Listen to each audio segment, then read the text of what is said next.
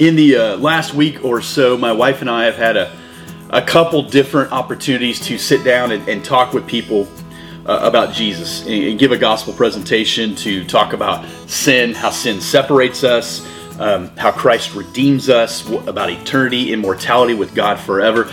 And what we were saying last night, she finished meeting with someone last night, and what we were saying is, man, it's so encouraging to talk to someone about Jesus. It's so encouraging to give a gospel presentation and to see the light bulb kind of go on in there, like, okay, I need this. It's one of those things where you feel like you're living a little bit, just a glimpse of what they would have done in the book of Acts. You know, as they're preaching and proclaiming and meeting in houses and they're breaking bread and they're talking to people, you know, in the square and all these different places, and they're telling them about the power of the resurrection. And people are saying, what do I need to do to be saved? And they're saying, repent, be baptized for the forgiveness of your sins, you and your entire household. And you're seeing these things happen and you're like, man, I want more of that. Like, I want that. And we were talking about that, my wife and I, in the kitchen last night, right before I'm recording this. And what we were saying is, you know, that's just like contagious, right? Like when you're done meeting with someone, you're like, okay, who's next? Like, I want to go to the store. I want to talk to someone else. I want to get online. I want to have a phone call. Is there someone that I need to approach with this? Because that's the power of the gospel. That the gospel is the only thing that's ever going to change us. The gospel is the only thing that's ever really going to give us, on this side of eternity, a glimpse of what the other side of eternity is going to be like. That's it. And then I go and I meet with other believers, or I go online, or wherever I'm at, men's gatherings or whatever it is, and you see other people, and we're just so apathetic as Christians. Like, where's your fire?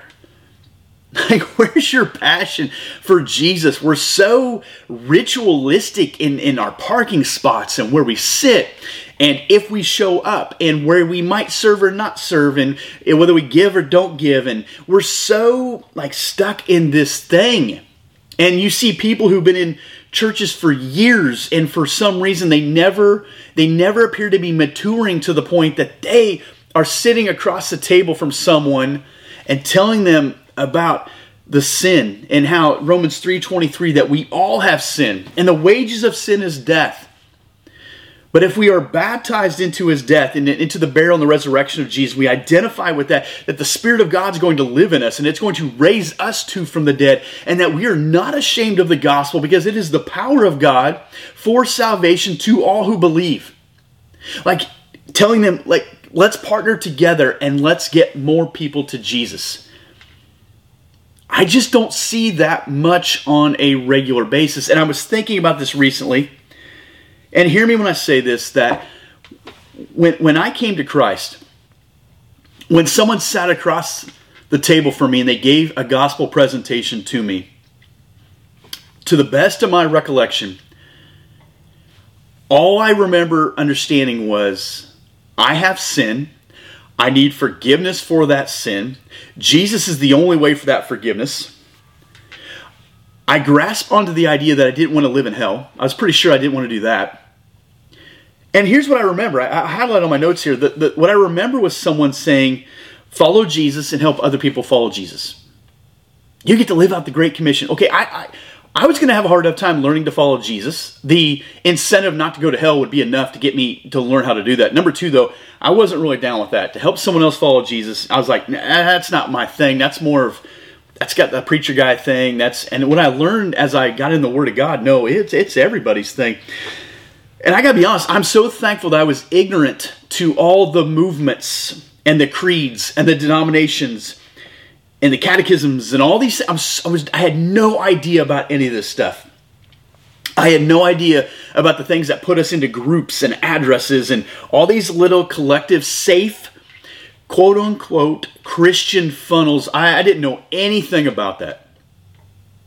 I didn't, because I remember reading a book, and I don't remember the name of the book, but I had this idea that I was going to write all these churches in my hometown, and I was going to try to get some kind of rally together. I was trying to Like, let's win this city for Jesus. I remember doing that. I had the letters. I had the envelopes. I don't believe I ever mailed them. I backed out for some reason.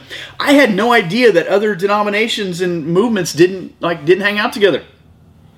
I didn't know. I was just like, man, you love Jesus. We love Jesus. You go there. That's cool. That's your logo. I don't care. Let's just tell people about Jesus. That was it. And I got to be honest. I'm a real simple guy. You don't care about that. We care about Jesus. But I'm a simple guy. As God is my witness, I finished last in my high school class. It was a small high school class, but I did graduate. I did get a degree in college. I did do that. I've never been the smartest person in any room. But I can tell you this. When I get into the Word of God, I am left without any excuse to ever think that I don't have a responsibility to mature as a man of God. When I get in the Word of God, I see people, as Acts describes them, unschooled, ordinary men. Some of them highly educated, some of them not at all. I see these guys and I think, that's us. That's what we are supposed to be doing. But we're not that much. I don't feel like that's happening. And I feel like, as a simple guy, I was never good at division. Okay? I was never really good at subtraction. I like addition and multiplication. Let's bring people together. Let's add some multiplication to this. Let's multiply. Isn't that what God, the first command that God gave man in the garden, Genesis, was that 1:26, 27, 28, somewhere in there? He said, be fruitful and multiply. And that's not just in child rearing. I'm done having kids. To my knowledge, I'm done. So I can say, well, I'm out. No, be fruitful and multiply. Make disciples. Fill the earth. Subdue it. Have dominion. He didn't say, find other brothers and sisters in Christ who believe the same creeds and confessions, etc., that you do, and have a holy huddle with them and keep everyone else at a distance. And you have your own conferences, your own gatherings, your own movements, your own Facebook groups, your own whatevers, because you guys are doing it right. That's not at all. I don't read that in the pages of Scripture by any means. And I've seen too many movements and too many denominations. They have their verse or handful of verses or whatever, and they die on that hill. I want to say this. If you're going to die on the hill for something, make it be about Jesus. Because what we do is we focus on the differences, what divides us and what makes us different, instead of saying, let's talk about Jesus. And as we talk about Jesus, do we believe that He is the Son of God? Yep, that's a big one, okay? Do we believe that He died for our sins? Yes, okay, that's a big one. Do we believe that He rose again? Yes, that's a big one, okay? Do we believe that He's coming back? Yep, okay. We are 4 for 4 right here. Those are really big ones to make sure we get right. Now, what we do is we look at, well, what's their view on this and what's their view on that, and how often do they practice this, and what does it look like when they do that? Could you imagine the people that we talked to in this last week? If we sat down with them and started telling them about all the different movements and all the different isms and all the different denominations, now you got to pick one. And if you're going to pick this one, this is what it looks like. And if you're going to do this one, this is the one you have to act like. And if you're going to do this one, this is the one you have to dress like. Could you imagine what that would be like for that person? No, we said follow Jesus. That's it. Our labels, our tags, whatever, they give us this pride, right? Like, this is part of who I am. We put it in our profiles. We put it in our Twitter and Facebook and Instagram profiles. I am hashtag this. And we put them in our hashtags. And listen, I've been guilty of that. Shame on me. Hashtag Jesus. That's where I'm at, right? Galatians 3:26-28. There's neither Jew nor Greek, slave, free, male or female. They are all what? They are all one in Christ Jesus. Are you in Christ? Well, then you are one. You are part of the body. You are with us. Let's look at Ephesians chapter 2. I'm turning the pages if you're listening to this. If you're watching this, then you see me turning the pages. Forgive me.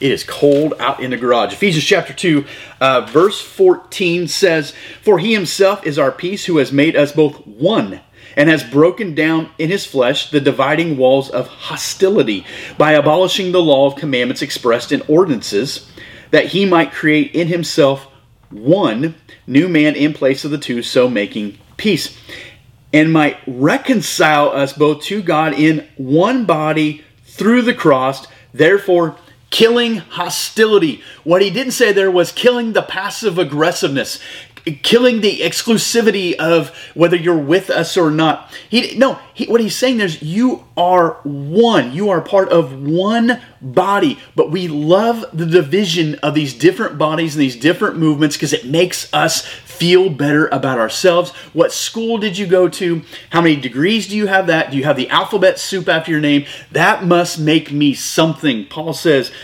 no. That's not how it works at all. Matthew 5:13, Jesus told the religious leaders, for the sake of your tradition, you make void the word of God. What should be elevated? Your tradition, your denomination, your affiliation, or the word of God? The answer is word of God, okay? Revelation chapter 22. Let's go there. Revelation 22, 18 and 19.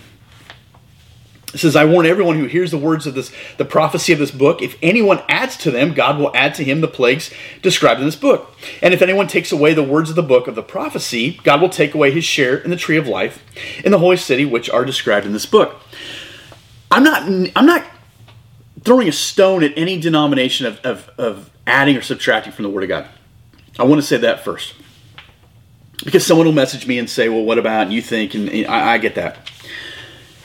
Here's what I'm saying. When we make creeds and confessions the equivalent or talk about them as such with the Word of God, that is wrong. That is a human gathering there. There is only one inspired writing. It is the Word of God. And as far as I can tell, we have all the Word of God that we're going to have of the Word of God. And I'm not saying creeds and confessions and catechisms and all those things are bad.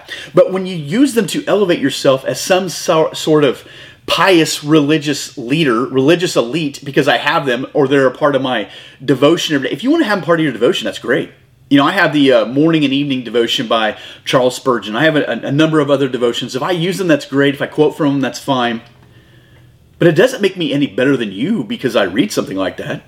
It actually makes me look quite foolish that I have elevated them to such a place that I say, you got to get in these things. You got to know these things. Says who? Who said that? Who said that that's what we're supposed to do? You or church fathers who have come before you. And I'm not trying to disvalue church fathers, but unless they're in the inspired Word of God, it is different. Titus chapter 3 verse 9 says, have no part in foolish controversies. We don't necessarily call them controversies as much as we just exclude people. We just kind of box them out. Right? They're not a part of that. Paul in Philippians 3, 4 through 7 loved to give his resume. Well, he didn't love. I shouldn't say it that way. Paul gave his resume to say, if anybody should be flexing on somebody, I'm fit to tell you right here, this is what my resume looks like. And Paul's resume in that day, quite impressive. So for all the degrees or whatever's you want to have, Paul's was quite impressive. He said, listen, if anybody has any reason to brag, if anyone has any reason to modify their Twitter bio or Facebook bio or Instagram bio or LinkedIn bio or any other bio you got, he said, let me tell you a little something. Have you heard of these guys? Have you heard of this tribe? Have you heard of this training? Yeah, I have all that. We love to do that. Here's what happens. When we start to do this, this is the danger, and this is why I share that text.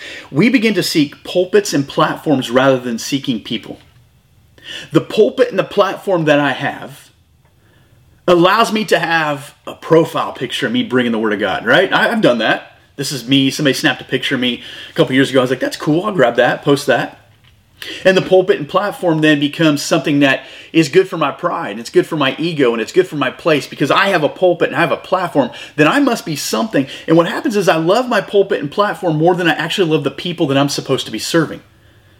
And we stop being shepherds and we are other things. We're doctors. We have, different degrees. We're leaders. We're these different. We love to talk leadership. I'm not against leadership. Essentially, we begin to tell our people, because of my degrees and books and study and diplomas, my networks or influence, you should listen to me. Have you ever listened to somebody be introduced at a conference?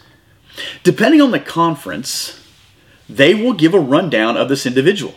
Should the fact that the individual has been invited to speak at a conference be enough for the hearers of the conference to go, I want to hear what they have to say. They've been invited to come to this place. I paid to come here. I assume they're not putting up any just guys going to willy-nilly get up there and wing it, right? I think he knows what, but we got to go through the list. Why? Because us mentioning their credentials is good for us to mention their credentials. And it's good for them to hear that. When they get up there, we go, ooh, here we go. Now we got something. I'm not saying credentials are bad. I'm saying how we're using them is toxic and it's dangerous. And I don't want to be a part of it that way by any means. Isn't that why we try to, this idea of influence and lording things over people, isn't that why we originally tried to break free from like the Catholic Church and some of the things that were happening there as Christians? We said, no, we don't want to be part of that. And we're replicating it on the same level. Aren't we great, easy and great to condemn religious leaders and their piety and how they really thought they were something and how they held themselves in high regard and they had these long flowing robes and all. We don't do it that way, right? But ours is more modern day. We do it. It's happening. And if you've been to these conferences and you met these people, and I'm not saying conferences are bad, but you meet these people, you pick up on pretty quickly, is this genuine? Is this real? Is this person really for me and with me? Or are they just trying to create an audience and a page and a following? Because it's not hard. It's not hard. I will say this as a warning. And you know this, right? I'm going to say this as a warning. Perception is not always reality. What appears online is not always true in real life. You know that, right? Like you know that. Social media is a billboard, not a window. And so when you get these celebrity, we'll call them pastors, when you get these celebrity pastors or authority, they're all over the place, men and women, who really believe they are something and really make much of themselves, that's not always who they are in real life. I've said that before. Check out, for me personally, to hold myself accountable, my wife follows my stuff. I have an elder who follows our stuff. I serve at a church. That's one big fear I have. I don't ever want to come across as a fraud. I don't. Because I think it hurts the kingdom. If you don't like me or you don't like what I'm saying today, we'll be okay. You'll be okay. I'll be okay. We'll move on. It's fine. But it hurts the kingdom. And there's a bunch of unbelievers out there watching us put ourselves in boxes and labels and hashtags. It's happening all the time. And they don't want any part of it. And I'm not sure if our modern day religious elite really care. Because we'd rather just talk about high stuff, high theology, high doctrine. That stuff is important. But when it divides us and it segregates us and puts us in funnels, we're losing the battle for the lost souls here. But I'm not sure that's always an issue. I'm not sure that that's always an issue going after the lost when you get to a certain point. I just don't. We love to get together and talk about how smart we are. We love to get together and talk about, certain, I'm just going to say certain things of faith and certain things of our vocation, if you will. We love to talk about that. Lost people, yeah. But we love to talk about things that make us feel better about ourselves. Let's get together and let's hug, high five, and handshake each other and tell each other how wonderful we are. Oh, by the way, there's a world of people going to hell who don't know Jesus. We've lost that. We've lost that. And I think too, and it's a blessing and a curse. I talked to a guy on the phone about this today. Our social media has really expedited this culture of this. Where everybody's a coach, everybody's a pastor, everybody's an authority because you have a birth date and you can create a social media account. I have had people through social media, particularly through the pursuit of manliness, reach out to me and say, "Are you this? Like, are you of this faith or this denomination or whatever?" And I won't get into it because I'd rather tell you what I am about, right? They'll ask me about my isms, Arminianism and Calvinism and other isms. Where are you at with this? They ask about premillennial, postmillennial, amillennial. I believe in Jesus, right? Reformation movement, Restoration movement. What's your church? What do you guys, we're Jesus, man. I'm telling you right now. I'm going to tell you, I am about God the Father, God the Son, God the Holy Spirit in the Bible. That is exactly what I am about. I'm not kidding.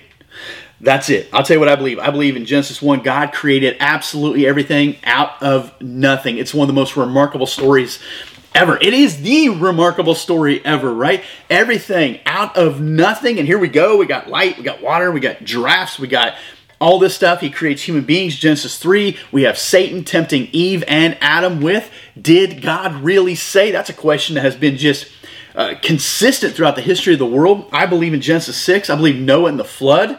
We called dibs on the rainbow, right? Long time ago. That's God's. He's already called it. Genesis 12, we have Abraham. I'll make you into a great nation. Through you, all nations on the earth will be blessed. Well, that did come true, right? Because the gospel came to the Jews and the Gentiles. I am a Gentile. It came to me, thank you, Abraham and Isaac and Jacob. And then I believe that the nation of Israel ended up in Egypt. And I believe they were there and God freed them. He used a man named Moses to free the nation of Israel. And Moses led the nation of Israel on the desert floor for 40 years. And then I believe he tapped him out and said, all right, it's time for Joshua to do this. Joshua led the nation of Israel through all these different battles and campaigns, etc. And then Joshua's done and we go through Judges and we go through Kings and we have prophets, and the whole Old Testament from Genesis to Malachi is about, hey, we need a Redeemer. We need a Messiah. Someone is coming. It's Jesus. Jesus is coming. Jesus is coming. I believe in Matthew and Mark and Luke and John. He's here. 4 gospel writers writing to 4 different audiences saying, we found the Messiah. Here he is. Acts is the start of the early church. I believe the church, with the power of the Holy Spirit, did things that turned the world on its head. Leaders of leaders said, what is going on? We cannot have an answer for this. And they tried to kill them to stop the gospel, and it didn't work. And then Romans to Revelations, Jesus is going to come back. He is going to return. But while you're here, this is how you live amongst other people. He is alive. Jesus is alive. Now we're moving. Now we're doing something. That's what somebody lost needs to know. Jesus is alive. And if you will give up your mortal body for an immortal body, He'll let you live forever. He'll raise you from the dead. That's the greatest story ever. You'll have eternity with Jesus. Jesus died for my sins. I need to repent of my sins. I need to be baptized. I need to walk in a new life. And that Jesus, with the Holy Spirit in me, will raise me from the dead. That's what I believe. I believe He will return. I don't know when He will return, and you don't know when He will return either. I do not completely know how this all works out, but here's what I do know. Jesus will come back. I know, but I read that book about being left behind. Jesus will come back. Yeah, but what about how many years, and what's that going to look like? If you are in Christ, the Bible says you have nothing to worry about. You have nothing to worry. There's nothing that man can do to you. There's nowhere you're going to go that you are beyond his reach. It's an incredible story. They need to hear it. They don't need to see us calling timeouts and having holy huddles together. I want to turn to 2 Corinthians chapter 6, verse 3 through 10. I'm going to end with this. 2 Corinthians 6, chapter 6, verses 3 through 10. Says we put no obstacle in the way of so that no fault may be found with our ministry. But as servants of God, we commend ourselves in every way, by great endurance in affliction, in hardships, calamities, beatings, imprisonments, riots, labors, sleepless nights, hunger, by purity, knowledge, patience, kindness, the Holy Spirit, genuine love, by truthful speech, by the power of God, with the weapons of righteousness for the right hand and for the left, through honor and dishonor, through slander and praise, we are treated as impostors and yet are true, as unknown and yet well known, as dying and behold we live, as punished and yet not killed, as sorrowful yet always rejoicing, as poor yet making many rich, as having nothing yet possessing everything. When you have Christ, you have everything. Think about it. What am I representing? Am I concerned with the lost? If the gospel came to me, who else is it supposed to come to? Think about it.